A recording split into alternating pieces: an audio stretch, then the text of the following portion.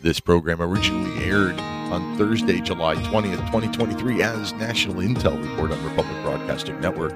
No phone calls are being taken at this time. Dream has become a nightmare. Signs of the time are on cardboard on corners in town.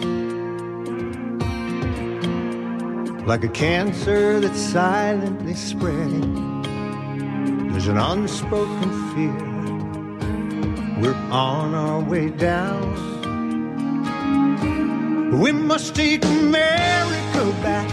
It's broadcasting from my home studio, downtown Bellefonte, Pennsylvania. Worldwide is National Intel Report on Republic Broadcasting Network, Liberty Lighthouse on Mojo 50 Radio, Patriot Nation Radio Network, anywhere else you might see or hear the show. I'm Peter Serafine, and welcome to 2 hours of common sense and constitutional discussion. I don't have any guests tonight, and that's a good thing, because I got big announcements, and I want to share something with you, and I hope you're going to like it. So 2 big announcements. One, my 3rd book will be coming out September 17th, Constitution Day. It's called A More Tyrannical King. It's a book that compares the tyranny of government today to the tyranny of King George III. And pretty happy about it. So that comes out September 17th. And as of this morning, it's available for pre-order. So you can now go buy it, and it'll get mailed out to you on September 17th. So you can pre-order the ebook from like 9 different locations, or you can pre-order the paperback from Barnes & Noble, and it'll be on Amazon soon. It's there, but it says it's not available. I'd say give it another day, and you should be able to pre-order it from Amazon if you want to. But who likes Amazon? Like, why? I mean, it is the world's largest bookseller. So I'd appreciate it if they buy it from them and give me a review, because that would help a lot. But hey, pre-orders help a lot. When you're a small independent person like me, and I don't have a giant publishing company and a marketing budget and all that kind of stuff, those pre-orders help because they all show up as sales on launch day. So it looks like you get a big bunch of sales all in one day, and it really helps you in the rankings. So please, before September 17th, before Constitution Day, order either the ebook or the paperback version of A More Tyrannical King. I greatly appreciate it. And of course, you can do that at liberty-lighthouse.com/books. And it's right on top. Cool picture of a cool cover that was made by a friend of mine. Click it, and it'll show you all the different places that you can pre-order the book. The other big announcement, it's really eating up a lot of my time. And this is something I didn't tell you. Mike, my producer over there in the control room, Mike, yeah, I'm not going to be able to do a Liberty Minute for a while. This other project is sucking up all of my time, just so you know. So I mentioned last Thursday, when I was sitting in this chair behind this microphone talking to all of you lovely people out there, that I had found this institution on the Constitution, and I thought, I want to teach these classes. And I said, okay, I'm going to do it. And I told you all that. I'm like, hey, I'm thinking about starting to do like Constitution classes. Like 3 of you called in and said, yes, you should do it. We need Constitution classes. Well, I spent the last week searching for a learning management system where I could build online courses without breaking the bank and put these courses out there. There's 5 courses from the Institute on the Constitution that I want to teach. I started with the one that I think should be first. They don't have a specific order that you have to take them. I started with the one I think should be first. It's called The Truth About the Founding of America, Your Heritage and Mine. And it's a course that proves beyond a shadow of a doubt that we are a Christian nation and that our government was founded on biblical principles. So what I've decided I'm going to do for the vast majority of the show tonight is I'm going to let you sample, preview lesson 1 of that 4-lesson course. So in just a minute, I'm going to shut up and I'm going to hit a video, which is also going to be me, at least partly me, and let you hear that first course. It's awesome. I thought it was great. And to be honest, it's this course that I took that actually has me being more faithful, more religious, more of a biblically minded person. Hopefully it will do the same thing for you out there. But the plan is, all right, so all of the 5 courses I want to offer, they're all different lengths. This one is 4 lessons. The real Constitution course that's really awesome that I want to get out is like 12 lessons. I'm hoping to be able to put out a lesson a week. So I've got lesson 1 of this course up. So in 3 more weeks, this entire course will be up. And then I'll move on to the Constitution course, and it'll take 12 weeks. It's going to take me 3 months to build that online course. And then there's 3 more courses that I want to do, but they're all different lengths. And I was trying to figure out how to charge for them and all that kind of stuff. But I figured I'm going to charge $2.50 a lesson. So this first course, that's 4 lessons long, the truth about the founding of America, I'm going to charge $10 for it. Now, the cost of that goes, not only to support the program, but there's also a cost for the learning management system to be out there, the web course platform for you to be clicking around and doing stuff. So I'm making it as cheap as I can. And right now, this first course, the truth about the America's founding, your heritage and mine, it's up there and it's set to pre-order. You can pre-enroll in the course, and it says $10. But in an effort, I need you to show me that this is something that you're actually interested in. This is something that you want to do. And I want you to show me that by going there and pre-ordering the course. But I'll let you do it for half off. Use the code Lighthouse between now and the middle of September, and I'll let you sign up for this course for $5. And if you really, really like what I do, then I got another deal for you. I've got a subscription plan there where you can sign up to give me $10 a month, and you'll have access to all of the courses and all of my books for $10 a month. And again, because I like you guys and because I need you to show me that you really want this, we'll make it $5.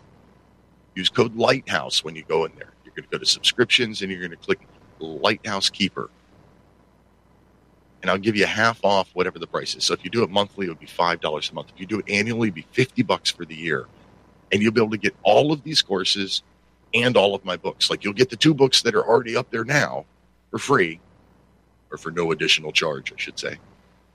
And as soon as the 3rd book comes out, I'll put that up there, and you can have that for no additional charge too, if you subscribe. And to do that, you go to liberty-lighthouse.com and find Classroom. There's a button right there that says Classroom.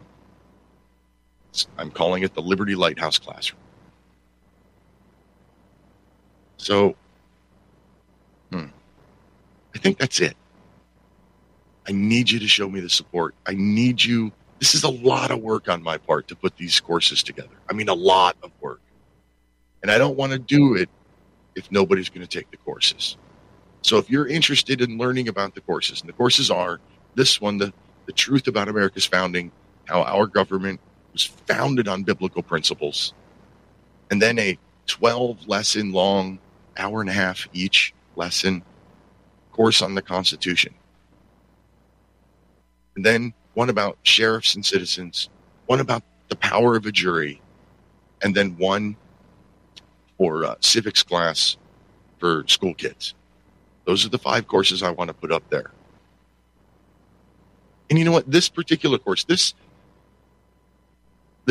founding on biblical principles, the truth about America's founding, your heritage and mine. This one is so good for religious leaders, and I'm going to make you a real deal. If you're a pastor, I will give this course to you for free. So call into the show or email me or click the chat button at liberty-lighthouse.com. Tell me you're a pastor, and I will let you have this show for free, or this course for free.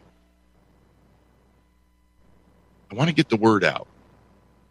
I'd like to cover my expenses, but that hasn't happened for the last 3 years, 4 years, 5 years. I've been doing this, however long I've been doing this. So why start now, right? So 2 new things, 2 big, exciting announcements. This is why I'm too busy to do the Liberty Minutes. Brand new book coming out September 17th. You can pre-order it now. And brand new course catalog coming. I'm going to teach you the courses from the Institute on the Constitution. And the big course, the 12-week Constitution course, is so good that some colleges around here, some colleges in this country, actually give college credit for that course. It's a really good course. So with that, I'm just going to let the first course play so that you get a sample and you can see whether or not it's worth it. Hello, welcome to this course, Truth of America's Founding, Your Heritage and Mine. I'm Peter Serafine, and I'll be guiding you through this enlightening and inspiring seminar. This course is one of several courses offered by the Institute on the Constitution, or the IOTC. The mission of the IOTC is to restore our American founding fathers' biblical, constitutional, American view of law and government, believing that fidelity to this American view is crucial to the preservation of liberty. The goal of this particular course, The Truth of America's Founding, is to demonstrate the role of God and the Bible in the establishment of the United States of America and how our American and Christian heritages are intertwined. In 2020, I took one of the courses from Institute on the Constitution, and I thought it was great. At that time, I didn't realize that there were several other courses or that I could become an instructor of those courses. Here in 2023, I took 3 more of the offerings, and I decided that I want to host them all. I built this online course structure, and now you're here too. And during this course, please follow along in your student manual. The outline in your manual and the lecture will coincide pretty well. For this lesson, we are going to start with a lecture presented by Pastor David Whitney, the lead instructor of the Institute on the Constitution with more than 30 years of experience. After his lecture, there are going to be some application and action questions as a short quiz to assist you in using the new information you'll be learning to make a positive impact on your community. So let's get started. Here is Pastor David.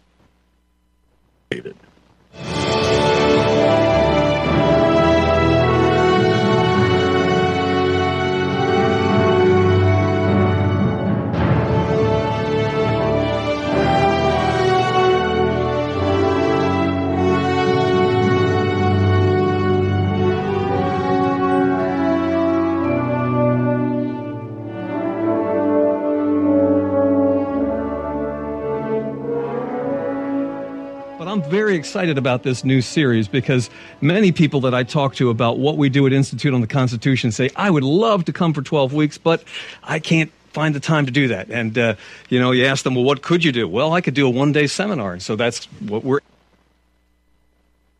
aiming at, a one-day seminar for many across the country that are not able to do the longer version, although we're going to encourage everyone, once they take the one-day seminar, then one of their next steps is to take the entire course because the depth that they will get there is much greater. Well, let's consider tonight America's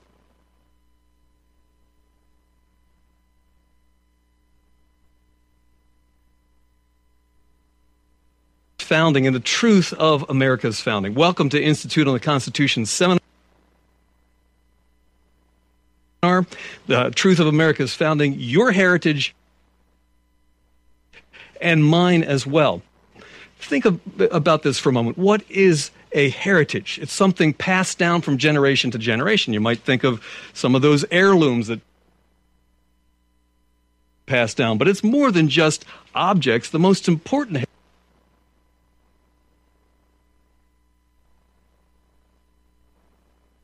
heritage is the thoughts that are passed down from generation to generation.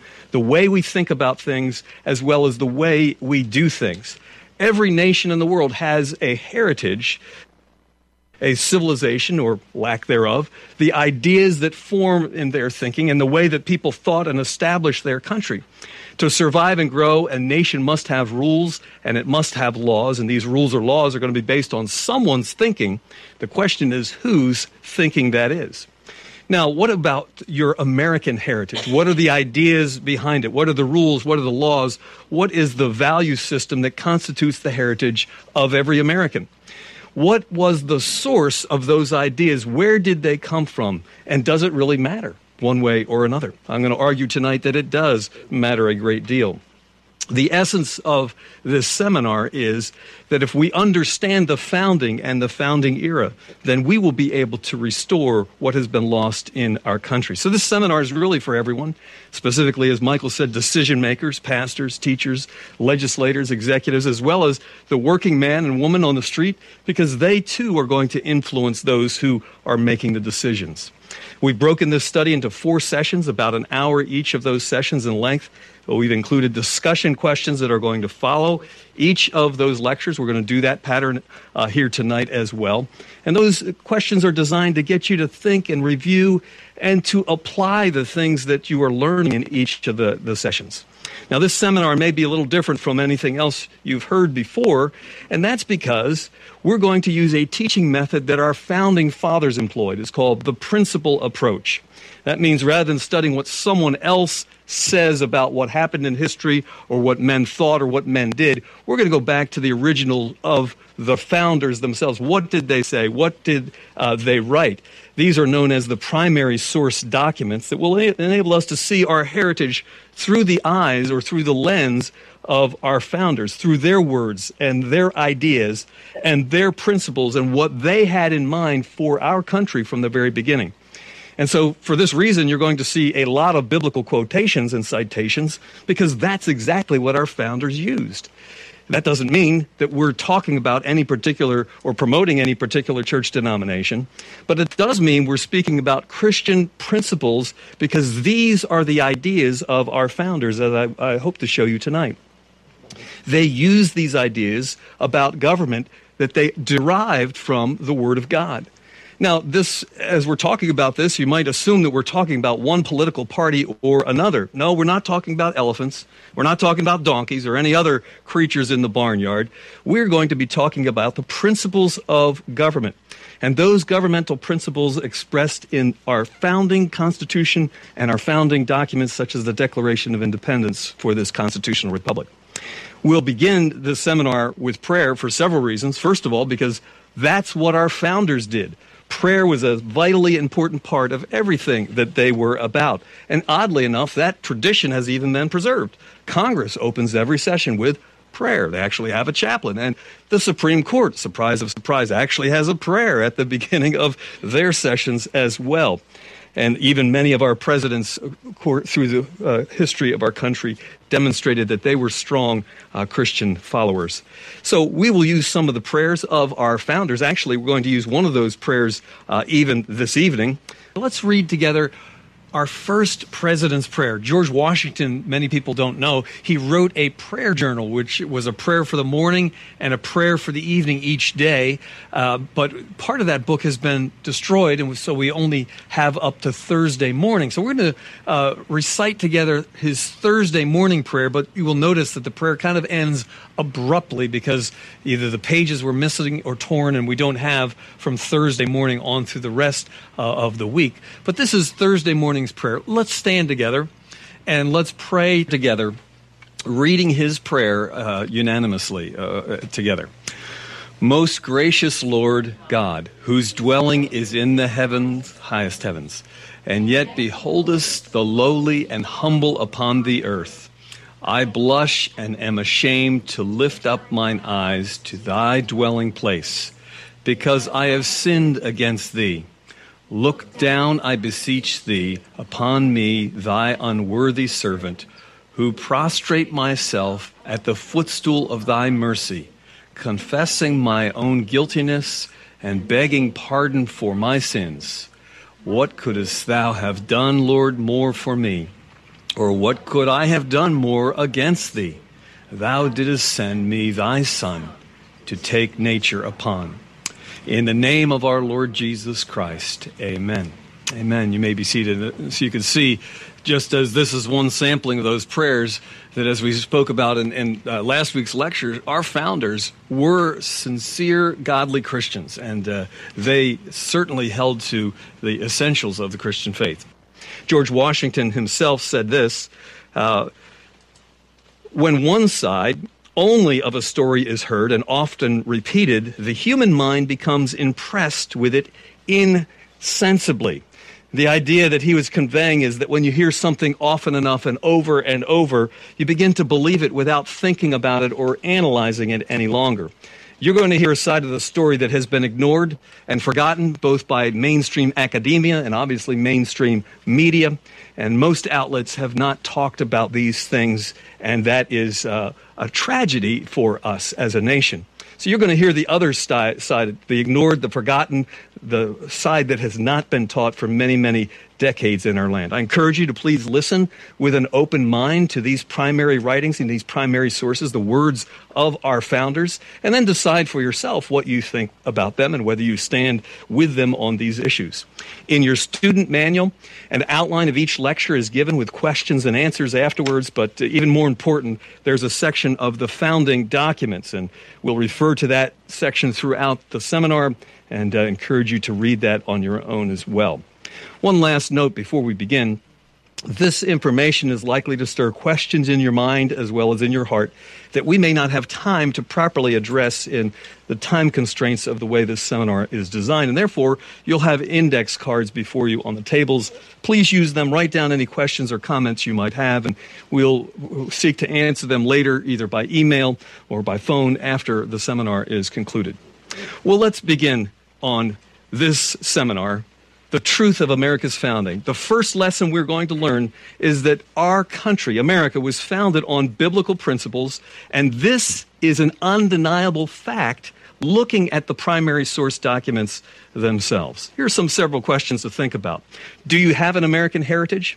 Do you know what it is? Can you articulate it to others? Can you teach it to others?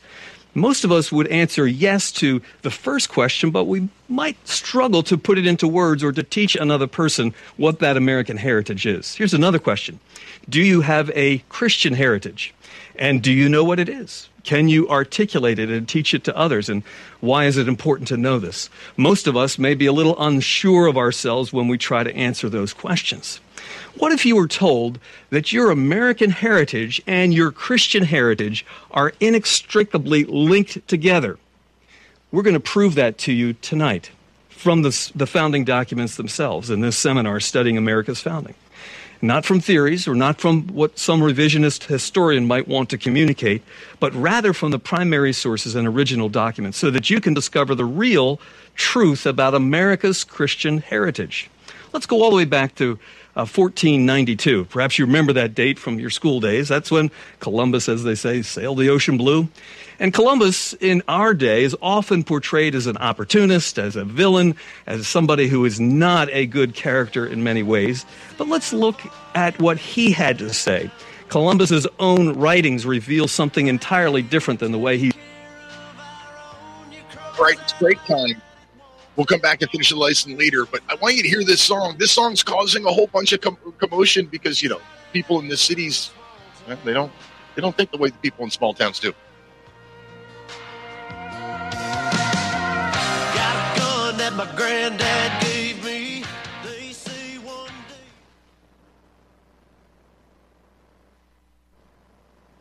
Good luck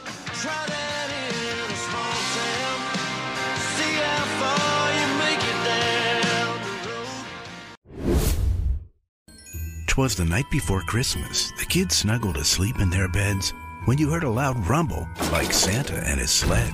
So you went downstairs to take a peek, get a look. You were confronted by this creep, a crook. He drew his weapon, but you fired first. And now this creep could take all your worth. Secure your family with Right to Bear Insurance. Plans start at $10.95 a month with civil and criminal defense coverage options up to $2 million. Visit liberty-lighthouse.com/right to bear to learn more or to sign up and start protecting what you have now. This program originally aired on Thursday, July 20th, 2023 as National Intel Report on Republic Broadcasting Network. No phone calls are being taken at this time.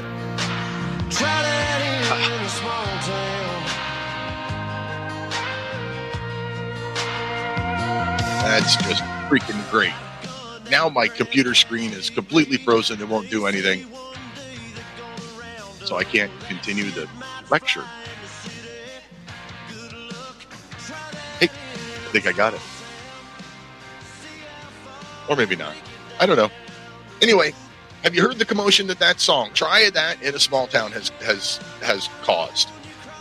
One of the View, those people, they all seem to think that it's racist, that the song is racist. And one of the reasons that they say that it's racist is because one of the courthouses that's shown in the background, well, there was a lynching there at one point in time, 150 years ago or something.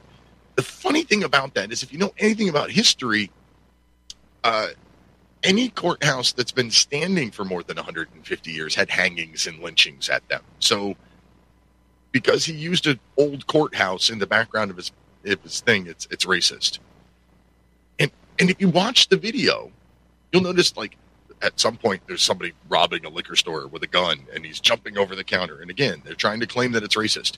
But the person's wearing gloves and a mask and you can't tell what color they are. So who's making the racial assumption there?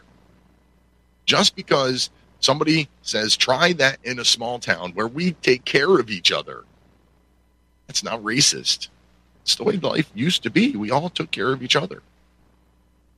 Anyway, I said that I wanted to at least mention that song, and then I saw it on every TV show and heard it on every radio show, so I'm not going to dwell on it because I'm sure you've already heard all about it. But Jason Aldean, Try That in a Small Town. I do encourage you to go out there and buy it and download it, even if you don't like the song or don't like Jason Aldean or don't like country music. Just do it, just to show the support. And I'll take a caller. Mike in the control room just asked if I want callers. I can take a caller or two if you call in real quick before I restart the Constitution course. Mike in Kentucky, line 1. Welcome to the show, sir. Well, I didn't know I was going to get on this quick. Surprise! Welcome. I guess you hit Control-Alt-Delete and started trying to unfreeze some stuff, huh? I don't know what I give up on my computer at this point. Every time I think I have it fixed, and I go 2 or 3 weeks without any problems, and the next week it just freezes on me and does stupid stuff. Well, the best tricks I've run into is just upgrading the memory. If you've got 8. I did that. That was the first thing I did, was double the memory in it. That's all you have to do is double the memory in it. And I think every now and then it's a good idea to pop those out and flip them around. Like put the second chip in the first slot and then put the first chip in the last slot. I don't know how many you've got in that. A lot of them have 4. Some of them have 2 laptops. Only 2. Yeah, so you can play musical chips on that, but upgrading that memory again wouldn't hurt. But I've noticed if you don't accept an update, especially from Firefox, it seems like it just slows to a crawl. And I've heard people gripe about that with iPhones and stuff too. But the big burst of static, the sonic gate as some people call it, I couldn't hear part of what you said. You're going to start what was your next subject? Constitutional. Of course. I started out the show, and what I'm going to do for most of this show is I am starting to produce courses on the Constitution, like web-based training where you can go to my website and you can log in and you can go through courses. And the first course I'm putting together, it's called The Truth About Americans' Founding, Your Heritage and Mine, and it ties the biblical source of many of our founding documents. It ties it together and shows that biblical law and U.S. government were inextricably connected from the beginning. Equal weights and measures. We used to have biblical money, which would be justifiable as gold, silver, and brass, which I guess you consider the copper and the nickel and the penny as kind of a brass. But ultimately, your silver can turn to dross. So,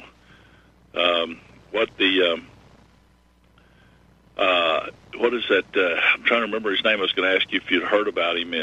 David Barton, I think it is, has Wall Builders. A lot of people hate that guy. Mm-hmm. I don't know why. I don't know either. He's collected up a lot of pre-1850 letters and stuff like that. And, I mean, really, even if the founders were scoundrels, I guess you could say, like, I don't know, deists and stuff, the problem is 99% of America was Christian. Right. Well, and that's if you listen to this course or watch this course, whichever you're doing, the guy who's given this lecture, Pastor David Whitney, he goes back all the way to Columbus's personal journal and the Mayflower Compact and the Declaration of Independence, and he goes to the personal correspondence and talks about where these quotes came from and where all of it. Like, it's good stuff. I'm telling you, I am not a religious person at all. I for the longest time, I always thought that our founding fathers did their best to keep religion out of our founding documents.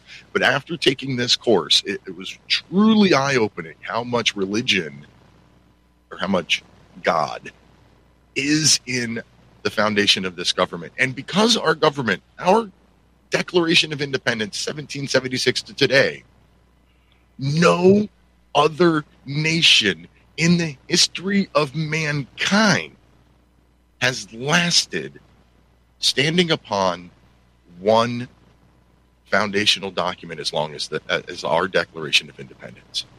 None. Well, plenty of arguments go that our Constitution. What was it? Patrick Henry said he smelled a rat, and it was a lot of hijinks, I guess you'd say, were pulled. And from what I've heard from paralegals that have studied it, is that there's still elements of the Articles of Confederation that are still in play. Wherever the Constitution is silent, on an issue, it reverts back to the Articles of Confederation. And we used to, in old law dictionaries and stuff, you'll find that the states were listed as the several states, capital letters, capital S. So that has somehow been eclipsed or set aside in the last, 100 years, to where everybody thinks that all that matters is what the federal government says about the law. And I think they totally flipped what you mentioned. They've totally flipped the idea that, instead of separation of church and state, it should be separation of the state from church. Exactly. Well, I've got plans to make like 40 hours worth of courses. I mean, this is not a small undertaking. And it's courses where the lectures already exist. I just have to build the course around the lectures, and it's really good stuff. And I'm really excited about it. And I need you and all the listeners out there to be excited about it. Support me. Go to liberty-lighthouse.com, click on Classroom, and either pre-enroll for this class or subscribe. Use code Lighthouse. It's half off everything there. So you can subscribe for $5 a month, which will get you access to every class I make. Well, that phrase. Yeah, I was just going to say that phrase that everybody likes to quote, separation of church and state, was in like an 11-page letter that Jefferson was responding to a church. Yeah, it was the first time it was ever brought up was Jefferson's letter to the Danbury Baptists, and he was talking about protecting the church from the state, not the other way around. Exactly. That's the subject. But for 80 years, the Supreme Court ruled that letter was in support of that. And then they flipped Right. in the 30s, Just about the everything in their 1930s. country seems to have flipped right around the turn of the 20th century. From Well, 1900 the to 1930s for some reason. From Anyway, whatever 1900 that is, to 50 years 1950. since the 1871 corporation was established in Washington, D.C., it's like there's a timetable on a lot of this stuff. And a lot of stuff seems to happen in February, if you start noticing. Yeah, it's like a because there's year nothing after- else going on. It's 1 year Hey, after Mike, the inauguration of the administrator, or the president. Hey, Mike, let me let you go so I can finish up this course. This is a free preview of Lesson 1 of The Truth About Americans Founding Your Heritage and Mine. He's presented today. In his memoirs entitled The Book of Prophecies, dated 1502, which is when he completed it, notice what he wrote here. It was the Lord who put into my mind, I could feel his hand upon me, to sail to the Indies. There is no question that the inspiration was from the Holy Spirit because he comforted me with rays of marvelous illumination from the Holy Scriptures. Well, that's a very different perspective than what most people have when they think about Columbus and what they have been taught about Columbus. And it's interesting to see his attitude towards the natives that he encountered because he showed a concern for their spiritual well-being. And notice this next quote from the Book of Prophecies where he says, I knew that they, the native peoples, they were a people who could better be freed and converted to our holy faith by love than by force. They remain so much our friends that I believe they would easily be made Christians. So we see the heart and the motivation of Christopher Columbus, and we want to be clear that he was not a perfect man. Other than Jesus Christ, there has been no man that is sinless. So indeed, Columbus did some things that are wrong, some things that could not be justified. However, look at his motivation here that undergirded his voyage to the New World. It was God's inspiration. It was a desire to lead others to faith in Jesus Christ. And we all know that God works through imperfect human beings because we're a room full of them. And if God's going to work through us, he can work through anyone. He worked through Christopher Columbus as well. And it's important that you see this side of the story that's often not presented today, which again, this illustrates learning from revisionist historians' perspective on Columbus or taking Columbus at his own words from primary source documents, the actual diary here of this very important person. Now, much more detail than we can go into in this seminar about Columbus can be found in an excellent book by Professor John Eismo, Columbus and Cortez, Conquerors for Christ. And God did work through Columbus. He brought the gospel to the Western Hemisphere and to America. And this, I believe, was the beginning of our American Christian heritage, the work that was accomplished. And Professor Eismo, I believe, gives ample evidence and compelling arguments from primary sources in his book. Well, let's look at another very important historical point about Columbus's voyage to the New World. The question is, why did he sail west to get to India, which is in the Far East? Isn't that kind of the wrong direction to be going? After all, the much shorter route would be to have traveled overland to reach that than to travel halfway or more than halfway around the world. And so he traveled west, but here's the reason. You see, there was a barrier to overland travel in the days of Christopher Columbus, and that barrier is Islam. You see, for centuries, Islam had controlled checkpoints and the trade routes that would lead to India. And in the 40 years preceding 1492, those trade routes were shut down by the Mohammedans. They would not allow any Christians into those areas at all. And so basically the trade was cut off with the Far East, which had become a lucrative trade in that day. And so there was one other alternative, and one to sail around the tip of Africa, which was a very dangerous and treacherous voyage. Others did make it. But Columbus proposed to sail west as the easiest route to take the gospel of Jesus Christ to the Indies, which he thought were much closer than they actually were. We need to know that Islam, from its very inception, has been at war against Christianity. And that war has gone on and off, hot and cold, for many centuries. But since the founding of our country, almost from the inception of our country, Islam has also been at war with the United States. Do you know the first war, after we concluded the War for Independence, the very first war that was declared against America?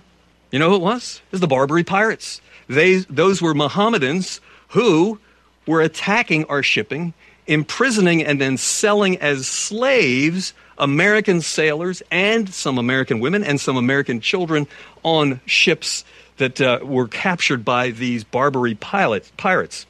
And so the very first war was a war against the Mohammedans, and that war was successfully waged and won. Off the coast of Tripoli, North Africa, in the years 1801 to 1805, the Marines were a very important part of that war. Anybody here served in the Marines? Or you have family members that served in the Marines? I'd like to thank those who served, because in serving our country, they kept freedom alive. And if you know some Marines, you ought to thank them for their service. Can you think of the very first words of the Marine hymn? You know, from the halls of Montezuma to the shores of Tripoli. Tripoli, that was the Barbary pirate wars that were fought. And the Marines were a very important part of winning that battle. And so Islam in 1804 was attacking Christians and enslaving and selling Christians as slaves in North Africa during that war. And this Islamic fighters' most common weapon was a scimitar, a crescent-shaped sword with which they loved to run on horseback and lop off the heads of their victims, which was anybody that opposed Islam. And that's where the term leathernecks came from. You know that?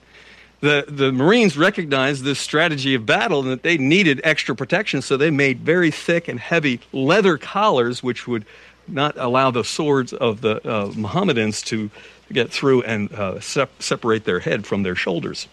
Now, when we think of the battle and what took place, it's important for us to know that history, because today the increasing acts of Islamic terrorism are all part of that same history that goes all the way back to Muhammad himself.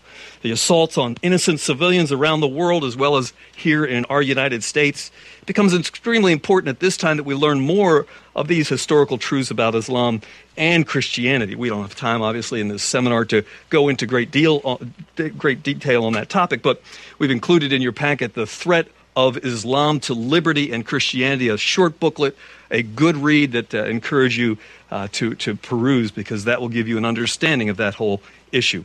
Well, moving from the founding in the Columbus era, moving to perhaps the most important of all the early people who came to America, we find that it was families that were first settled in a little group of pilgrims. And they were the first families, not the first people, because obviously Jamestown was before that, but it was not primarily families that settled Jamestown. The first families that came and settled America were the Pilgrims. And our 12-week course at Institute on the Constitution that gives a much more gripping story and much more detail about the Pilgrims in their own words. But and their primary source there is of Plymouth Plantation, written by their second governor, William Bradford. And due to time constraints, we won't share much of that, but I want to share one element of that, because contrary to most modern-day teaching, the reasons the Pilgrims came to America was not for religious freedom. You probably haven't heard that before. You see, the Pilgrims already had gained their religious freedom back in 1608, 12 years earlier, when they escaped from the tyrannical King James I and they immigrated to Holland, where they had religious freedom. Now, they decided to come to America from Holland. They decided to make that dangerous voyage with their whole families, moms and dads, and put everyone at risk. And that Atlantic crossing was one in which there was death.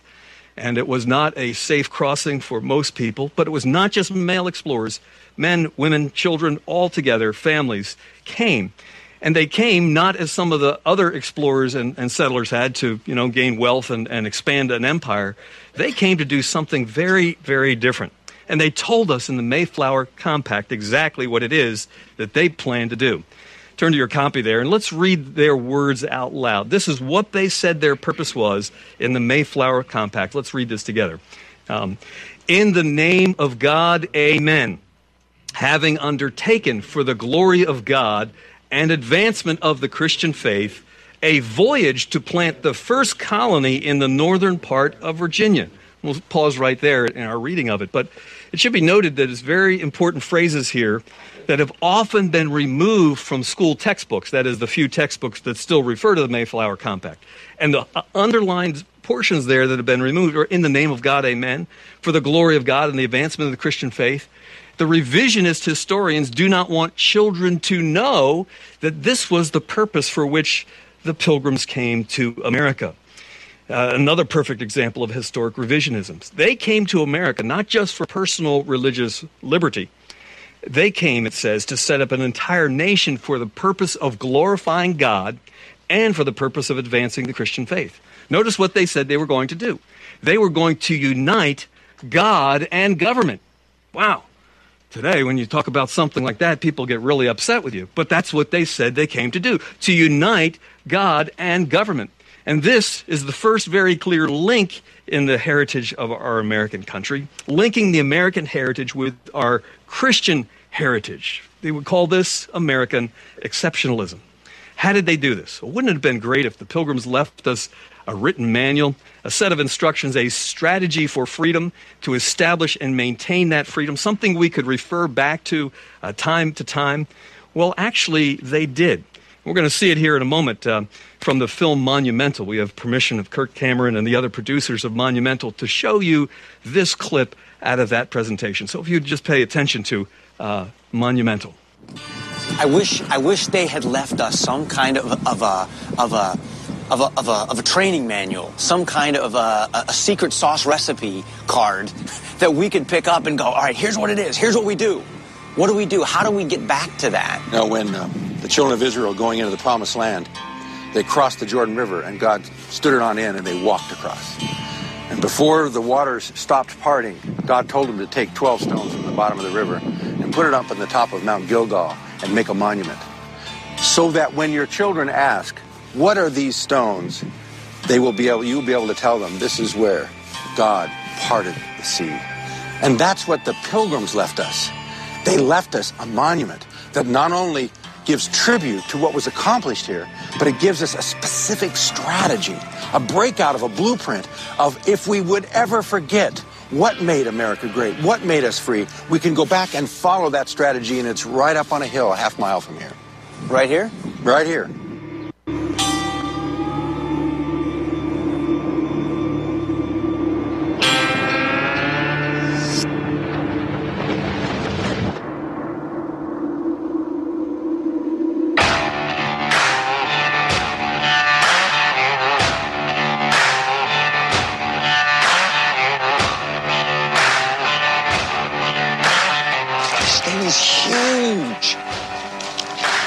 It's 180 tons of solid granite.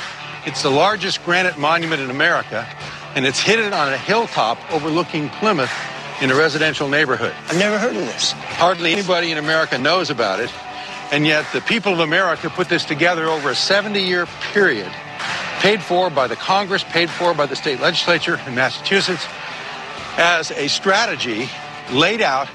We call it the Matrix of Liberty, that was given to us by the forefathers, by the Pilgrims.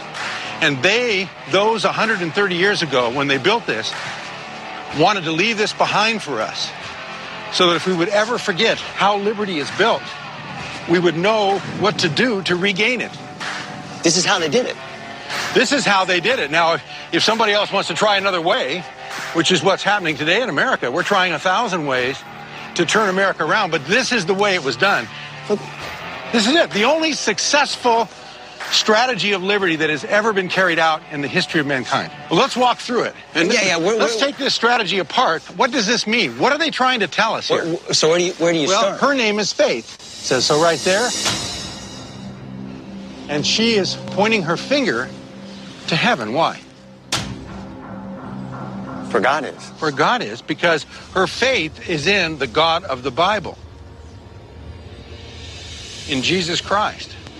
They knew that the only faith that could bring true liberty was a faith in the one true God and his Bible. And you see a Bible there, an open Bible. It's a Geneva Bible. The pages are opened up, which meant that they read it. And as they read it, and as they had faith in God, he gave them wisdom. That's why you see the star on her forehead. She's given wisdom to know how to live in this world. And all of the rest of these statues, each one weighing almost 20 tons, is tied to faith, because without faith, it falls apart. And that's the beginning of it all. Where do we go from there? From here, you need to go to character or morality. And you'll notice... Because that's the internal liberty. That is the internal liberty, which is the beginning of all freedom. She is called morality. Notice that she has no eyes. That is on purpose because she's looking internal character, the transformation of the heart first, and then that brings external transformation. And notice that she has the 10 Commandments in her left hand and the scroll of Revelation in the right. What would that signify? The Bible. Exactly. That if you want to have morality, there has to be a standard, and more than that, there has to be an internal transformation. This is speaking of the need to internalize and allow God to change our hearts and our minds first. Because in England, you had top-down morality imposed on people. Do this, do that. You're moralizing people, but you're saying their morality started in the heart. In the heart. It had to be changed here. They realized inside. Just because you said you were a member of a church like the Church of England didn't make you a Christian. And you see this over on the side. The side statues give an explanation of what the meaning of this is for us. That's why we need the evangelist. You see the evangel here writing down the Gospels. And there's a need for evangelists. Why? Because we need to have the gospel of the great liberating gospel of Christ that says he came to set us free. First. So this is completely contrary to the way the rest of the world had done it up to this point.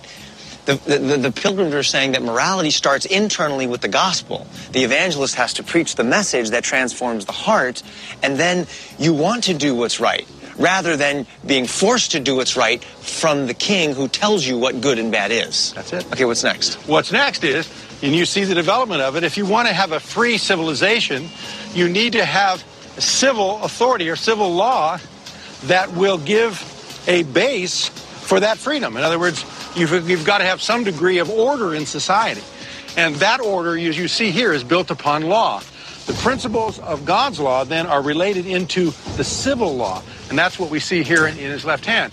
We also see his right hand is extended in mercy.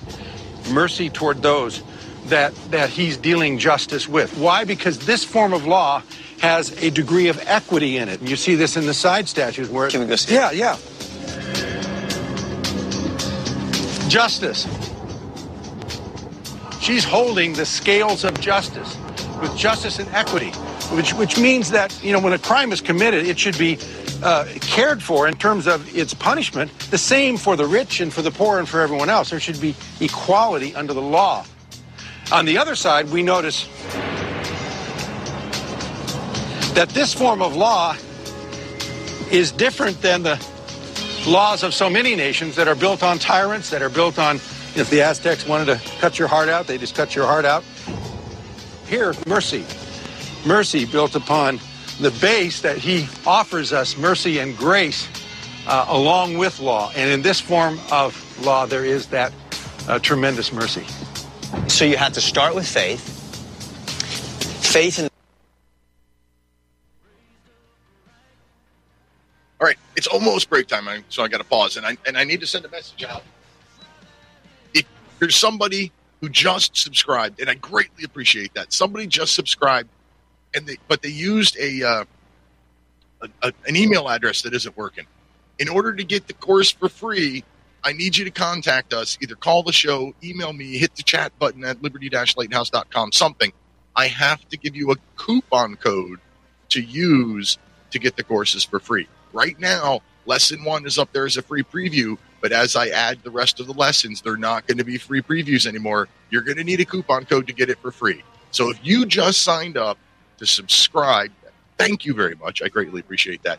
And you put a bogus email address in, or maybe you put in, typed it wrong. Let me know. Anyway, it's break time. Be back in 3 minutes. Peace.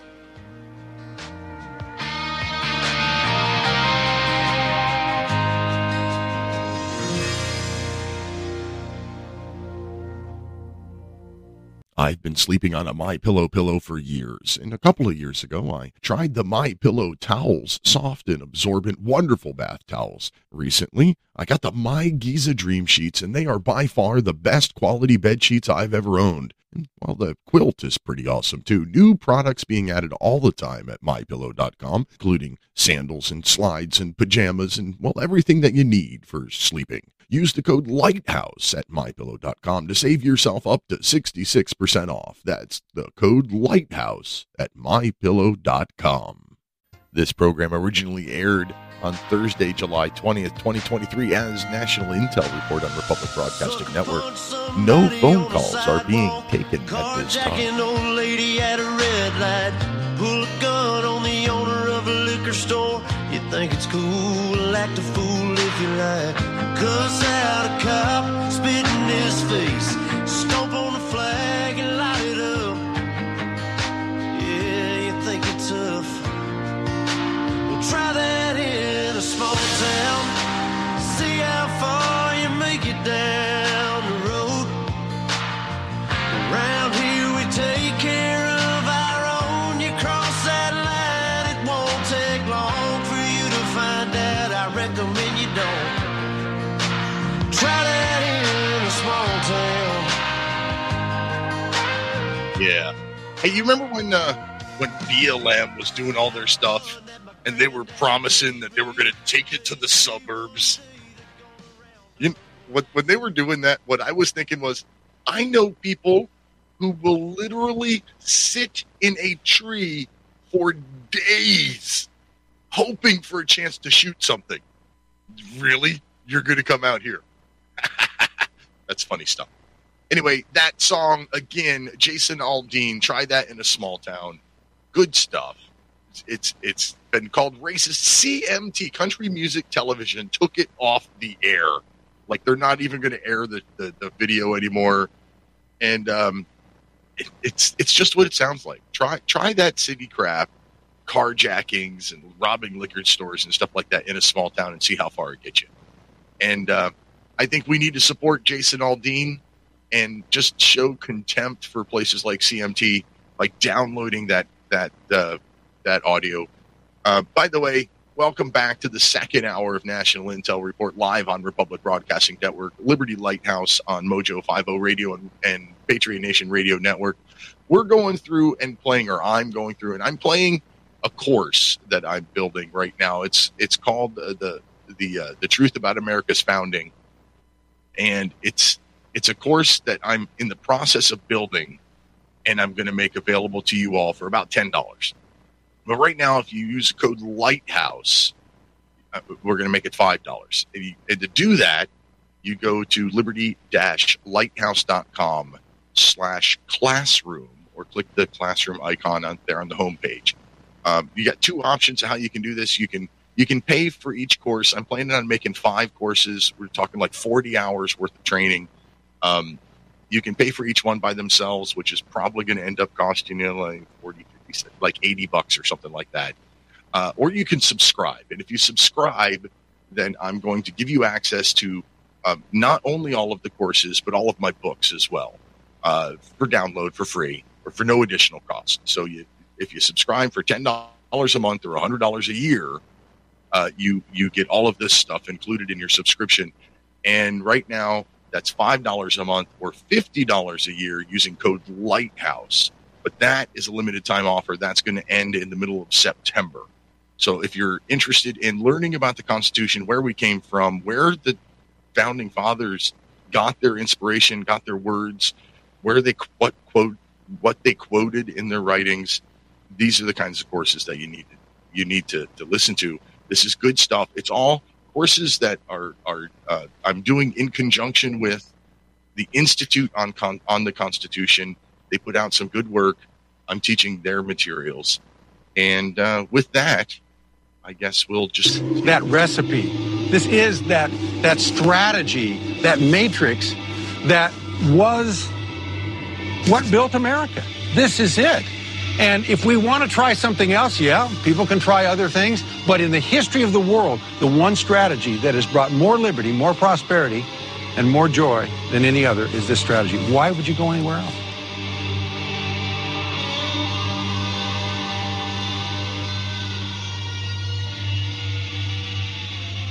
Amen. That is very powerful, isn't it? Wonderful. And the strategy of our founders was clear. It's clear. We'll take some questions later on. But let's focus on what they said there at the very end of this clip. That the result of living the strategy outlined in this monument has brought more liberty, more prosperity, and more joy to our country than any other strategy in the history of the world. That's what made America great. And here's the main point of all of it. There cannot be real liberty or real prosperity for any people or for any nation without God, without Jesus Christ, and without biblical principles. Those are the keys to true liberty. Other nations have tried to copy American strategy. You know, they've taken our Constitution, altered a few words here and there and so forth, and they've hoped that their people could enjoy the same measure of freedom and prosperity that has been in our history. But many of these nations have not lasted very long at all, and they haven't really provided the same level of freedom and prosperity. What's the difference? They took the same document. The difference is what we saw in this presentation.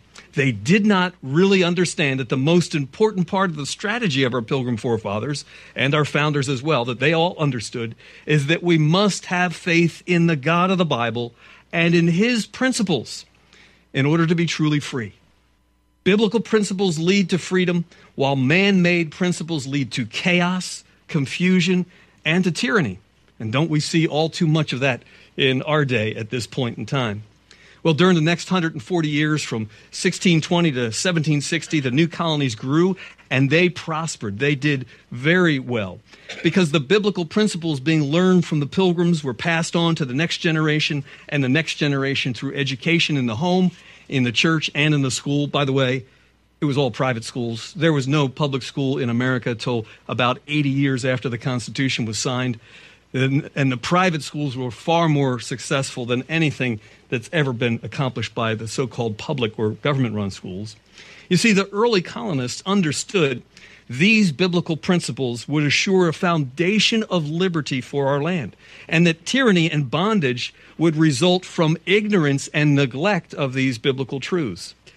So the Christian lifestyle of the colonial families was further intensified in the Great Awakening that took place from 1740 to 1760. Jonathan Edwards and George Whitefield were the major leaders in that revival in America.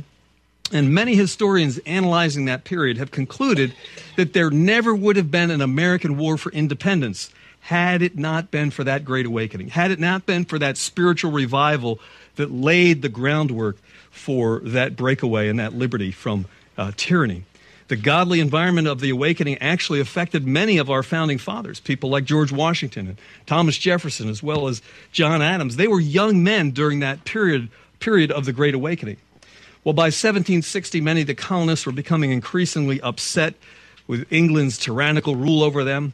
They strongly opposed things like the trade acts that the British Council had enacted in 1760 that authorized the search without a warrant of your personal property, of your home, for any reason whatsoever. Does that sound all familiar with what's happening today? Yep, shades of that happening right now. They also opposed the Stamp Act of 1766, which imposed heavy taxes on the colonists without any parliamentary representation on their part. Most of us remember in school that phrase, taxation without representation. We're told that's the reason we separated. Well, it is one of the complaints that but we'll see that it was only one of 27 complaints and grievances that the colonists listed in the Declaration of Independence. A much more prevalent slogan than taxation without representation actually was in the founding era, and it was this. And again, most textbooks won't tell you this. It was this phrase, no king but King Jesus. No king but King Jesus. That was the sounding cry for our founders' era. And that echoed the Pilgrim strategy for America. The colonists recognized that God's authority extended over civil government as well as family government and church government and self-government. Well, when it became clear to the colonists that just insisting on their rights was not sufficient, the colonial leaders who opposed this tyranny officially declared independence from King George III and from England when they met in Congress in July of 1776 and they wrote the Declaration of Independence. Many years later, John Quincy Adams, who was son of founding father John Adams and sixth president of the U.S., he said, "The highest glory of the American Revolution was this. It connected in one indissoluble bond the principles of civil government with the principles of Christianity. This isn't me saying this. It's John Quincy Adams saying this. A primary source telling us that our American heritage and our Christian heritage were linked together in the founding era. That's what they understood.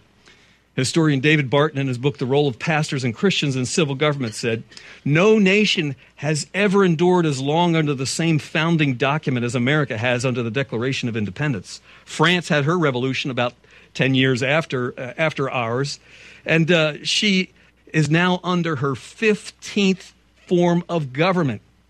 Russia had 4 constitutions just since 1918. This type of instability has characterized much of European countries as well as the rest of the world except America." By the way, this book is part of your materials as well. So where did our founders find the ideas that made the Declaration of Independence the most successful government document in the history of the world? We could find that answer in their own words by looking at the Declaration of Independence itself. Notice that as you study the Declaration of Independence, they referred to the God of the Bible 4 times in that document. And these references we'll find are highlighted. Please remember, this is a government document. This was not something published by the church.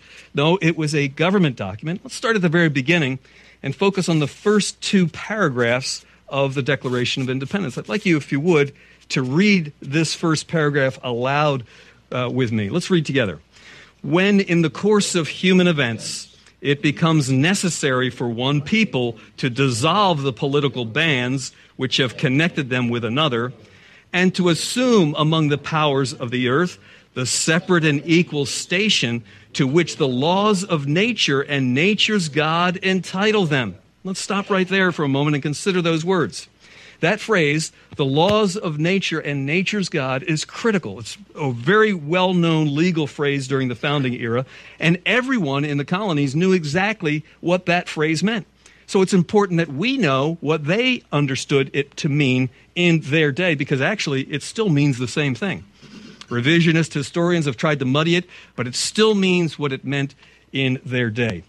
These essential words meant the following. By the way, the definitions we're going to take are from Webster's 1828 dictionary. This is another primary source. Noah Webster, if you read the introduction to this dictionary, the reason he wrote this dictionary was to preserve the meaning of the words in our founding documents.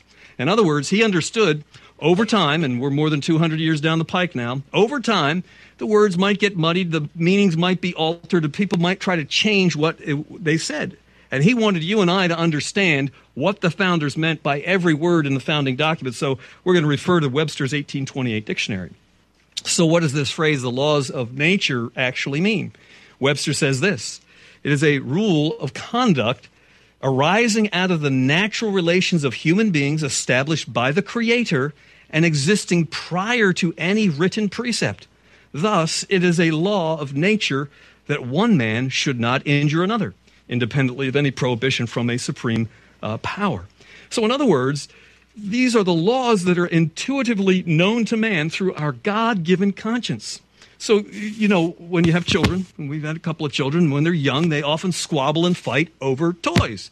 Have you ever heard kids say to one another, "It's mine"? You know, they're fighting over some toy, and one kid will grab the toy out of the other kid's hand and go running with it. And what's the kid who just had the toy taken out of his hand going to do? He's going to go after that other kid, right? He's going to get his toy back. Why? It's mine. So before you can even teach them property rights and a whole theory of governmental property rights, they know property rights. They know what God's law says. Thou shalt not steal. God's written it on their heart. Romans chapter 2, verses 14 and 15 clearly state that as well. So these laws are the internal laws that God has written on the hearts of every human being. So according to the laws of nature and of nature's God, your conscience and the revealed law of God's word, the Bible, are what these 2 statements mean. Let's look at that second phrase, the laws of nature's God. And again, going to Webster, the moral law, here it is, contained in the 10 Commandments, written by the finger of God. And so these are the laws that God revealed in a book, not just written on our hearts, but revealed in his book, the Bible. So this would include the 10 Commandments, obviously, but is not limited to the 10 Commandments. Another primary source for our founders would be Sir William Blackstone.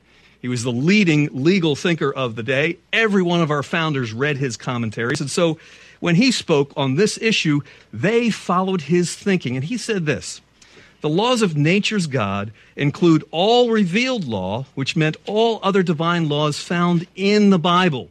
So not just the Ten Commandments, the entire Bible is the laws of nature's God.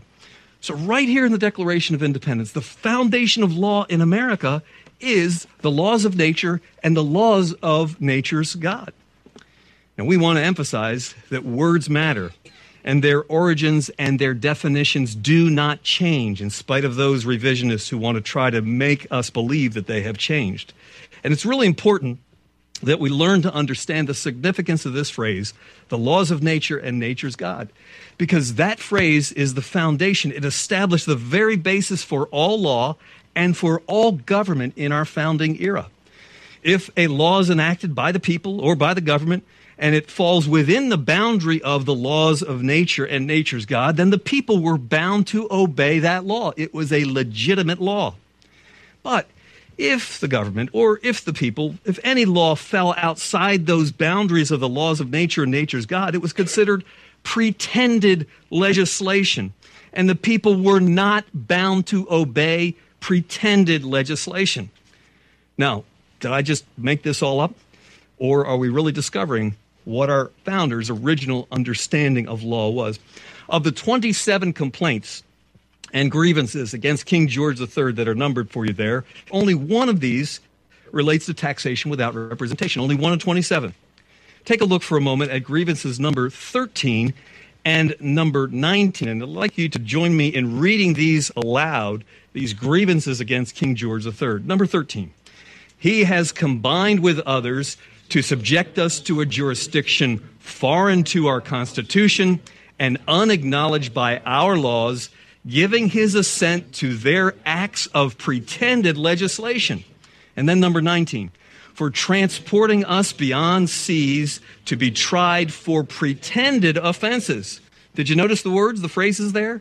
Pretended legislation and pretended offenses? What does pretend mean? It means to make something up. It means to make something that's not true. And that's exactly what our founders knew King George was doing. He was making up laws out of thin air that were not true, offenses that did not meet the criteria of the laws of nature and nature's God. Do you think the same application should be made today? Oh, it should, right? We need to take a look at all the supposed laws to see if they meet this criteria. All laws, all executive orders, and even court opinions, even Supreme Court opinions, when they're rendered, if they do not comply with the laws of nature and nature's God, they should not be considered legally binding. So let's just put this to the test here. According to the laws of nature and nature's God, your God-given conscience, and the revealed law of God in the Bible, including but not limited to the Ten Commandments, can abortion be legal in America? And the answer is no. Why? Because God has given his command in his word in Exodus chapter 20 and verse 13, thou shalt not murder. Thou shalt not take innocent human life. It is a crime. And so according to the laws of nature and nature's God, it's not law and should not be considered as law. Let me ask you another question. If two men do some crazy ceremony and claim that they got married, is that marriage? Or if two women do the same thing, is that marriage? Oh, no, not according to God's law, the laws of nature and nature's God. Very clearly in Genesis chapter 1, God made them male and female. In Genesis chapter 2, therefore a man shall leave his father and his mother and be joined to his wife, and the two shall become one flesh. This is how our founders looked at law. This is what they meant when they said in the Declaration of Independence, the laws of nature and nature's God were the standard, and not any human thinking, and obviously not what's going on in America today. Tragically, in America today, there are lots and lots of pretended laws, and we're dealing with unbelievable amount of pretended offenses in our day. Well, let's move on to the second paragraph of the Declaration of Independence. The first sentence is one of the most remembered sentences of everyone. Let's read it together, if you would. We hold these truths to be self-evident, that all men are created equal, that they are endowed by their Creator with certain unalienable rights, life, liberty, and the pursuit of happiness, that to secure these rights, governments are instituted among men, deriving their just powers from the consent of the governed. Now let's stop right there and consider some of the specific phrases. Let's start with the phrase created equal. Why did they use the word created? Because they believed in a creator God who created the entire universe and created every single human being. And because they considered the existence of creator, as it says here, a fundamental premise, they actually called it there. It's not something to even argue about. It's not something they had to defend. It's as plain as the multiplication tables. 2 times 2 equals 4, and you can't change it no matter what. There is a creator God. That was the fundamental premise of everything else that it was based upon it. And so notice also, he said that they were created equal. And equal doesn't mean the same. That is, it doesn't mean every human being is exactly the same height, has the same hair color, the same eye color, the same intelligence, the same physical skills, the same weight. No, we're all very different. Every one of us very, very unique. By equality, they did not mean equality of outcome, that everybody has the same education, drives the same car, went to the same school, and blah, blah, blah, is the same in every way, shape, or form. They never had that in mind, and neither is it implied in anything they stated here in the Declaration of Independence. Not equality of outcomes, but equality for this purpose. Equality under the law. Everyone, whether rich or poor, no matter the color of their skin, everyone should be held accountable to the exact same standard, and everyone tried by the exact same set of laws. No equality of outcome, but equality under the law is what they were referring to. And it's interesting to see, because what has been attempted since the supposed great society of LBJ is to, by trillions of dollars, perhaps at this point in time, to create some equality of outcomes. So entitlement programs and money spent on certain forms of education to try to make equal outcomes for everyone. And what's happened? It's failed miserably. Why? It doesn't comport with how God made the universe, so you're fighting against the Creator. You can never win that battle. It will never be done. Now let's look at this last phrase, certain unalienable rights. That word unalienable is very important. Again, Webster's 1828 dictionary says unalienable means that which cannot be withdrawn or taken away. You see, our founders believed that there were certain inherent rights for all human beings that came directly from their Creator. In other words, we're endowed with these rights by our Creator, that no person and no government can take these rights from us. They're unalienable. Now, they might violate those rights, and they often do. In the history of the world, more than often, they violate the rights rather than defend them. And so let's look back at the second sentence here, that to secure these rights, governments are instituted among men, deriving their just powers from the consent of the governed. In this one sentence, we have the entire description of the founders' view of the purpose of civil government. The first part, to secure these rights, governments are instituted among men, clearly states that our founders' purpose was that if government secured and protected our unalienable rights, then it fulfilled its function, and that's all. Anything beyond that was not its function. That was its sole purpose, its sole function. And what are those rights? Well, God-given rights like life, liberty, the pursuit of happiness. By the way, that last phrase there is one that there's a great deal of debate about what it was that Jefferson meant with his phrase, the pursuit of happiness. But we do know before the pursuit of happiness occurred, earlier in the draft, it was property, life, liberty, and property. And it was basically an expansion of your economic liberties. The pursuit of happiness, the pursuit of virtue, we should add in our day, was really what they were focused on. For if you pursued virtue, God's word says, then you would truly be happy. Now, notice one other phrase that's very important at the end of that sentence, the last part of it, deriving their just powers from the consent of the governed. That means we, the people, are to decide what powers our civil government has. It's not the other way around. They don't get to determine the limits of their powers. It's we, the people, that determine the limits of their powers. Well, that's something we seem to have forgotten, or they have seemed to forgotten, one or the other. We determine the limits of our government's powers according to, well, our Declaration of Independence, our Constitution. That seems unreasonable today. It's almost break time, but I wanted to stop and just tell you what we're listening to. If you're popping in and out of the show, I don't know. This is a free preview of one of the courses that I am building that's going to be available at liberty-lighthouse.com. Nobel Prize nominated for his COVID-19 treatment protocols, the late Dr. Zelenko created Z-Stack to help boost your immune system. And when you order Z-Stack, you're not only boosting your immune system, you're also supporting Freedom Fighters Foundation. So boost your immune system by going to zstacklife.com and use the code Lighthouse. Be healthier. Support the Freedom Fighters Foundation. Use the code Lighthouse at zstacklife.com. This program originally aired on Thursday, July 20th, 2023 as National Intel Report on Republic Broadcasting Network. No phone calls are being taken at this time. It's one of my favorite songs. Anyway, hey, if you're just joining the show, we're going through a free preview of one of the courses that I'm going to build and put on my website, liberty-lighthouse.com/classroom. This course is called The Truth of America's Founding, Your Heritage and Mine. It's basically proving that the United States government, our Declaration of Independence, our Constitution, were all founded on biblical principles. The course is going to be $10.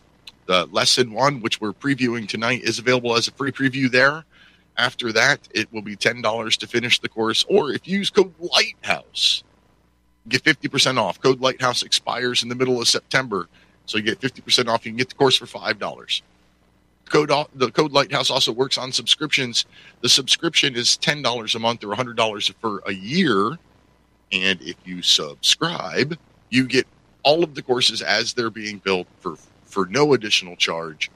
And you also get all of my books. My new book coming out on September 17th, A More Tyrannical King. That'll be 3 books, 5 courses, all at no additional charge when you subscribe. That's $10 a month, $100 a year, or $5 a month, $50 a year if you do it before the code Lighthouse expires. Coupon code Lighthouse. Save 50%. So since this is a free preview, let's see how much more of it we can get done before the end of the show. This is the final segment, so let's see what we can do. The committee looked at it and said, we want to add to this. And one of the things they chose to add, Jefferson only had one reference to God. Well, they added a second reference to God. They added this reference. We are endowed by our Creator with certain unalienable rights. And then they took their draft to Congress.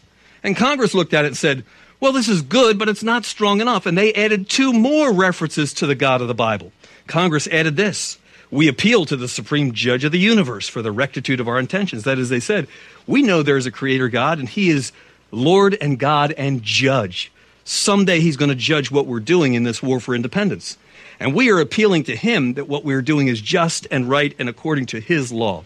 And then in the final paragraph, the Congress added this. With a firm reliance on the protection of divine providence, we pledge to each other our lives, our fortunes, and our sacred honor. They were relying on God. In a sense, they were appealing and praying to God for his help in this war that would bring liberty.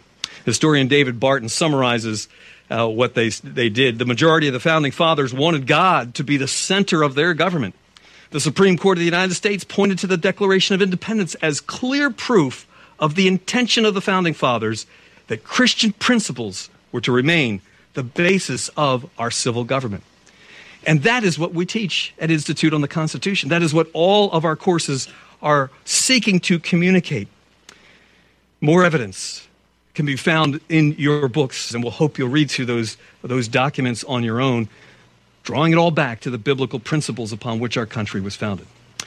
Well, it's time to review and to make modern-day applications. You've just learned how your American and Christian heritage were linked, creating the American exceptionalism. You've also seen and read how this is demonstrated historically when our founders did that, linking it in our Declaration of Independence. The founders linked civil government to biblical principles in the Mayflower Compact as well. And they set up a government. Now, when we set up a government, we know it's all about politics, right? If you think of the word politics, many people divide it into two parts. Poly, which is the Greek word for many, and ticks. Well, we all know what those are in the springtime, those bloodsuckers that you just can't seem to ever kill, you know. Well, that might kind of seem to describe what the mess we're in today, does it not? But we're going to see afterwards what Webster says in the 1828 dictionary about the definition of politics according to our founders' understanding of that. Historically, as we've just seen, the church and state work side by side. What do you think it would look like today if the same thing were to happen? If the church and the state work side by side in politics?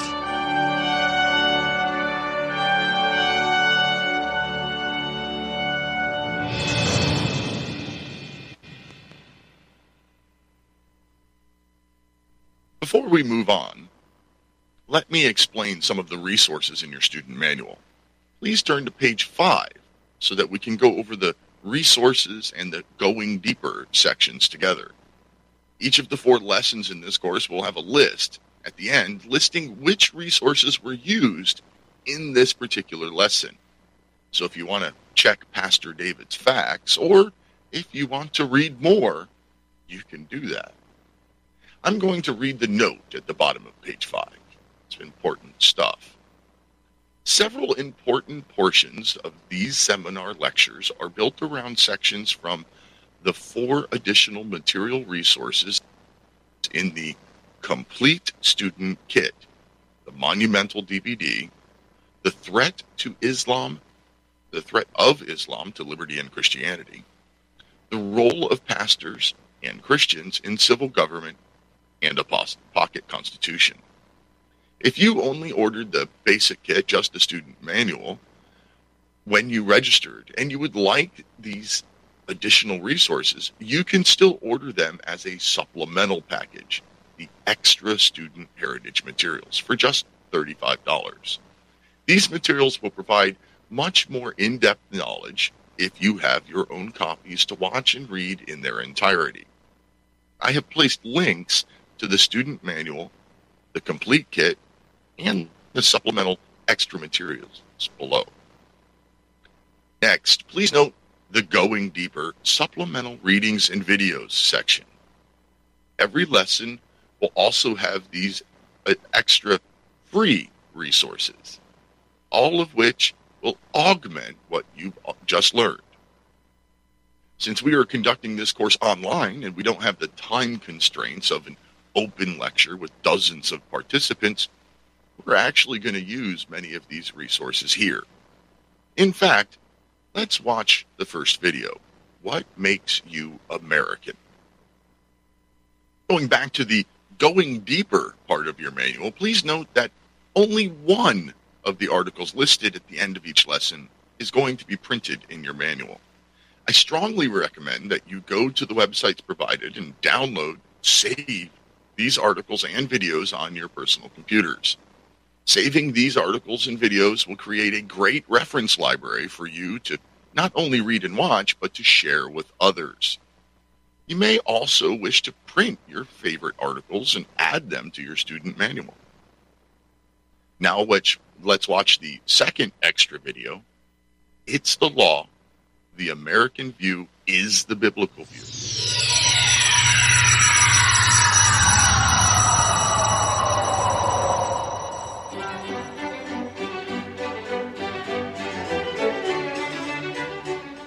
Are you an American? If you are, can I ask you a question? In your way of thinking, what makes you an American? Is it where you were born or where you live? Does a social security number make you an American, or a passport, or a driver's license? If we think back to when America began, what made you an American back then? Was it geography that drew our founders together in a struggle to free themselves from the tyranny of King George III? I don't think so. The words of the founders themselves suggest something else. Could it be that the men who formed the Declaration Committee gave us a clue in the very document they drafted? Well, I think so. What brought them together and unified their resolve to risk their lives and fortunes and stake their honor was what they believed. What made them Americans was their common faith and the commitment to act boldly on that faith. What were the tenets of that faith as expressed in the Declaration? Well, for them, it came down to 3 basic points. They said, there is a God, a creator God. They said, our rights come from him. And they said, the purpose of government is to protect and defend these God-given rights. This is the faith of our fathers and its application to government. It's what made them Americans. Now let me ask you, are our current leaders in government Americans? Do they believe these things, and are they committed to act on these beliefs? And allow me to challenge you once again. Are you an American? This is Michael Anthony Peruka for Institute on the Constitution, bringing you the American view.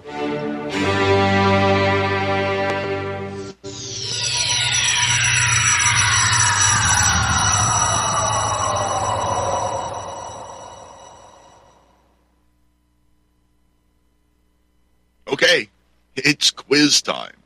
The title of the Q&A pages explains the purpose of the questions. Making an impact. Lesson, applications, and actions Q&A. I put a few of the questions in a little quiz.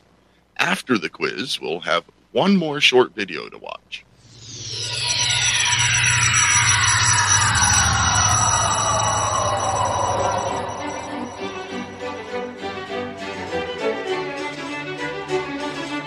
At the foundation of every social order is a concept of law and government. For most of the history of our country, this foundation was the Bible, the Word of God, including both the Old and the New Testaments. Thus, the American view of law and government is founded on the biblical view of law and government.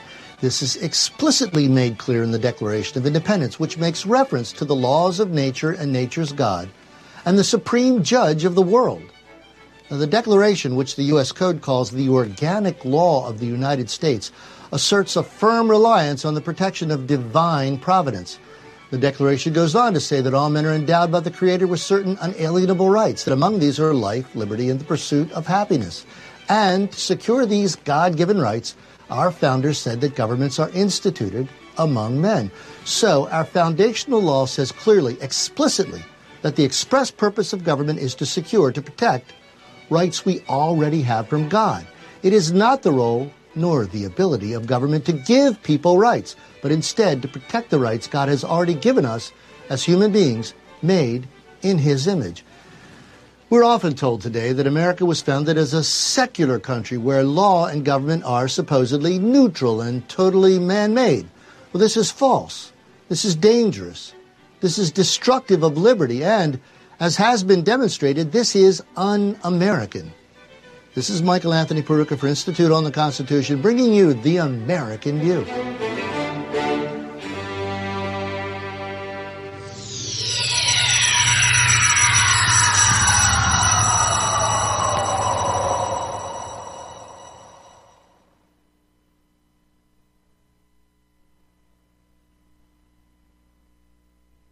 I hope that wasn't difficult.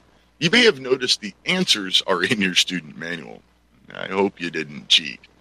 The quiz you just took was designed to bring you to the conclusion that the founders' original intent was for the church and the state to work together, side by side, to set up a moral government. Our government is only sufficient for a just and moral people. Now, I said I had one more video, and this one is from the late Paul Harvey. What happened to the signers of the Declaration of Independence? But for any eve of the 4th of July, I, Paul Harvey, do herewith bequeath unto you something to remember. You may not be able to quote one line from the Declaration of Independence at this moment.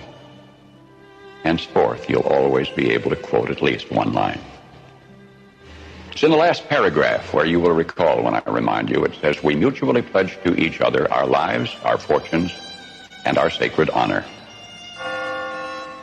In the Pennsylvania State House that's now called Independence Hall in Philadelphia, the best men from each of the colonies sat down together. This was a very fortunate hour in our nation's history, one of those rare occasions in the lives of men when we had greatness to spare. These were men of means, well-educated. 24 were lawyers and jurists. 9 were farmers, owners of large plantations. On June 11, a committee sat down to draw up a Declaration of Independence. We were going to tell the British fatherland no more rule by redcoats. Below the dam of ruthless foreign rule, the stream of freedom was running shallow and muddy. And we were going to light a fuse to dynamite that dam. This pact, as Burke later put it, was a partnership between the living and the dead, and the yet unborn. There was no bigotry, there was no demagoguery in this group. All had shared hardship. Jefferson finished a draft of the document in 17 days. Congress adopted it in July, and so much is familiar history. But now, King George III had denounced all rebels in America as traitors. Punishment for treason was hanging. The names now so familiar to you from the several signatures on that Declaration of Independence, the names were kept secret for 6 months, for each knew the full meaning of that magnificent last paragraph in which his signature pledged his life, his fortune, and his sacred honor. 56 men placed their names beneath that pledge. 56 men knew when they signed that they were risking everything. They knew if they won this fight, the best they could expect would be years of hardship in a struggling nation. And if they lost, they'd face a hangman's rope. But they signed the pledge. And here is the documented fate of that gallant 56. Carter Braxton of Virginia, wealthy planter, trader, saw his ships swept from the seas. To pay his debt, he lost his home and all of his properties and died in rags. Thomas Lynch, Jr., who signed that pledge, was a third-generation rice grower, aristocrat, large plantation owner. After he signed, his health failed. His wife and he set out for France to regain his failing health. Their ship never got to France, was never heard from again. Thomas McKean of Delaware was so harassed by the enemy that he was forced to move his family 5 times in 5 months. He served in Congress without pay, his family in poverty and in hiding. Vandals looted the properties of Ellery and Clymer and Hall and Gwinnett and Walton and Hayward and Rutledge and Middleton. Thomas Nelson, Jr. of Virginia raised $2 million on his own signature to provision our allies, the French fleet. After the war, he personally paid back the loans, wiped out his entire estate, and he was never reimbursed by his government.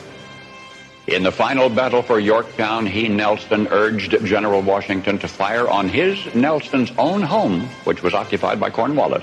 It was destroyed. Thomas Nelson, Jr. had pledged his life, his fortune, and his sacred honor. The Hessians seized the home of Francis Hopkinson of New Jersey. Francis Lewis had his home and everything destroyed, his wife imprisoned. She died within a few months. Richard Stockton, who signed that declaration, was captured, mistreated, his health broken to the extent that he died at 51. His estate was pillaged. Thomas Hayward, Jr. was captured when Charleston fell. John Hart was driven from his wife's bedside while she was dying. Their 13 children fled in all directions for their lives. His fields and grist mill were laid waste. For more than a year, he lived in forests and caves and returned home after the war to find his wife dead, his children gone, his properties gone, and he died a few weeks later of exhaustion and a broken heart. Lewis Morris saw his land destroyed, his family scattered. Philip Livingston died within a few months from the hardships of the war. John Hancock, history remembers best due to a quirk of fate rather than anything he stood for, that great sweeping signature attesting to his vanity, towers over the others, one of the wealthiest men in New England. And yet he stood outside Boston one terrible night of the war, and he said, "Burn Boston, though it makes John Hancock a beggar, if the public good requires it." So he, too, lived up to the pledge. Of the 56, few were long to survive. 5 were captured by the British and tortured before they died. 12 had their homes from Rhode Island to Charleston sacked, looted, occupied by the enemy, or burned. 2 lost their sons in the army. 1 had 2 sons captured. 9 of the 56 died in the war from its hardships or from its more merciful bullets. I don't know what impression you had of the men who met that summer in Philadelphia. But I think it's important that we remember this about them. They were not poor men. They were not wild-eyed pirates. These were men of means. They were rich men, most of them, and had enjoyed much ease and luxury in their personal living. Not hungry men, certainly not terrorists, not irresponsible malcontents, not fanatical incendiaries. These men were prosperous men, wealthy landowners. They were substantially secure in their prosperity. They had everything to lose. But they considered liberty, and this is as much as I shall say of it. They had learned that liberty is so much more important than security, that they pledged their lives, their fortunes, and their sacred honor. And they fulfilled their pledge. They paid the price. And freedom was born.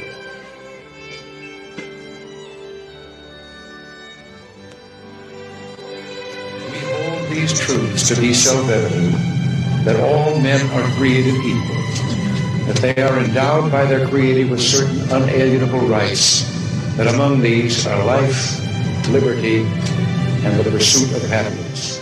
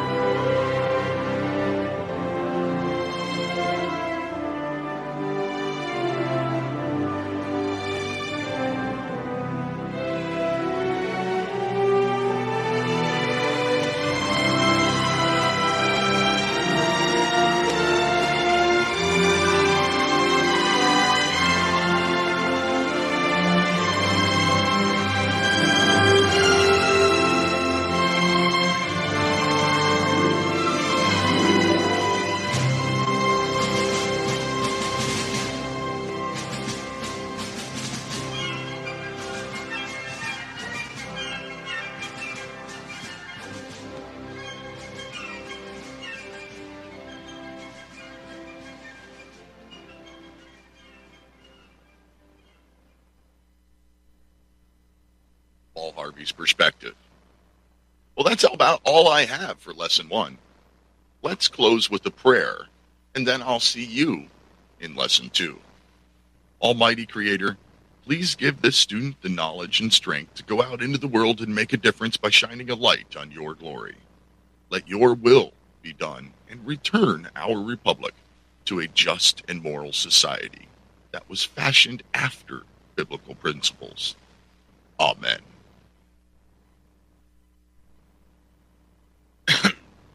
So that's the preview. That's the preview, the free preview of Lesson 1. And I hope you enjoyed it. That's the first of 4 lessons in that first course. I haven't even finished Lesson 2 yet, but I wanted to get that out there to you. And I wanted to see if it was something that I should continue doing. It's a lot of work. And I want your support. So if you're interested in these courses, like I said, liberty-lighthouse.com/classroom. And you can either buy each course individually. That one is going to be $10. Or you can, right now, code Lighthouse gets you 50% off, so it would be $5. Or you can subscribe, which is $100 a year. Using code Lighthouse, it would be $50 a year. Or $10 a month, $5 a month. And get all the courses as they're being made, plus all of my books, all for that subscription price. We only have a couple of minutes left. But if you have questions, comments, or concerns, I will open up the phone lines for these last couple of minutes. 512-248-8252. If you must use a toll-free line, it's 800-313-9443. The Paul Harvey thing. Anytime I hear that particular story, it brings a tear to my eye. When you listen to what happened to these men that signed the Declaration of Independence, it really chokes me up a little bit. And it makes me think, am I ready? Are you ready? Could you pledge your life, your fortune, and your sacred honor and honestly mean it? Because if you can't, then the evils they're still sufferable. The Declaration of Independence says that men are more likely to suffer the evils that are sufferable rather than to write their own government, throw off what they know, what's comfortable for something new. So where are you in this? Are the evils still sufferable?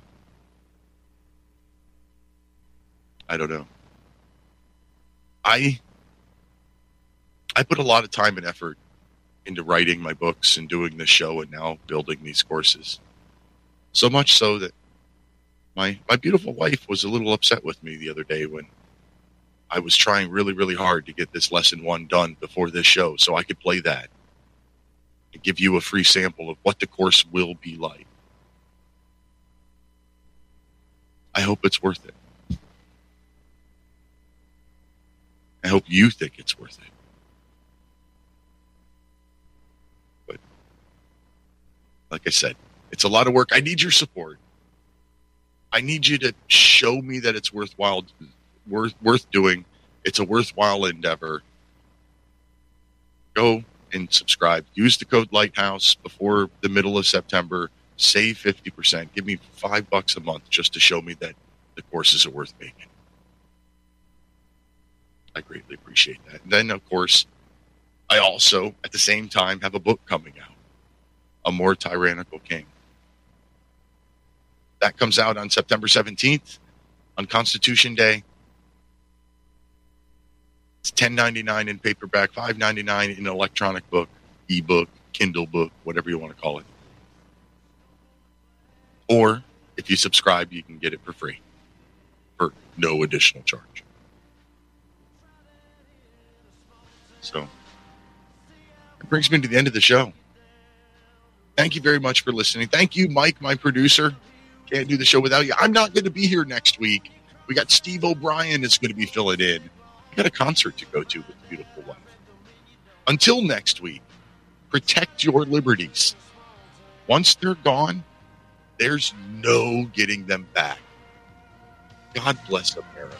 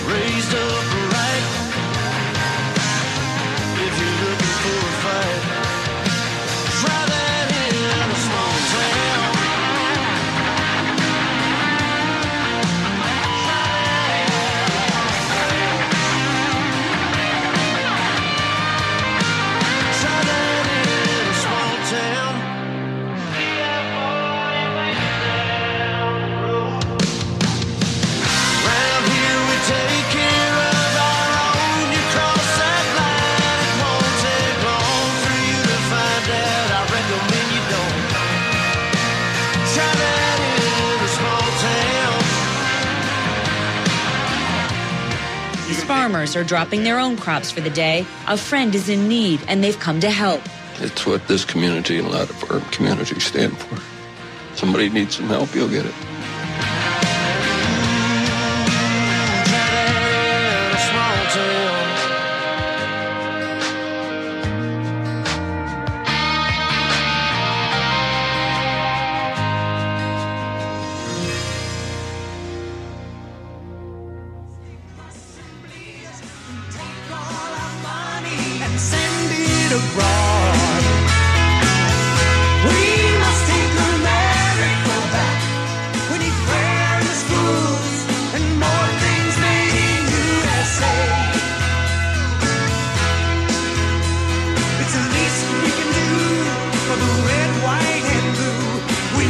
Take America back. We must take America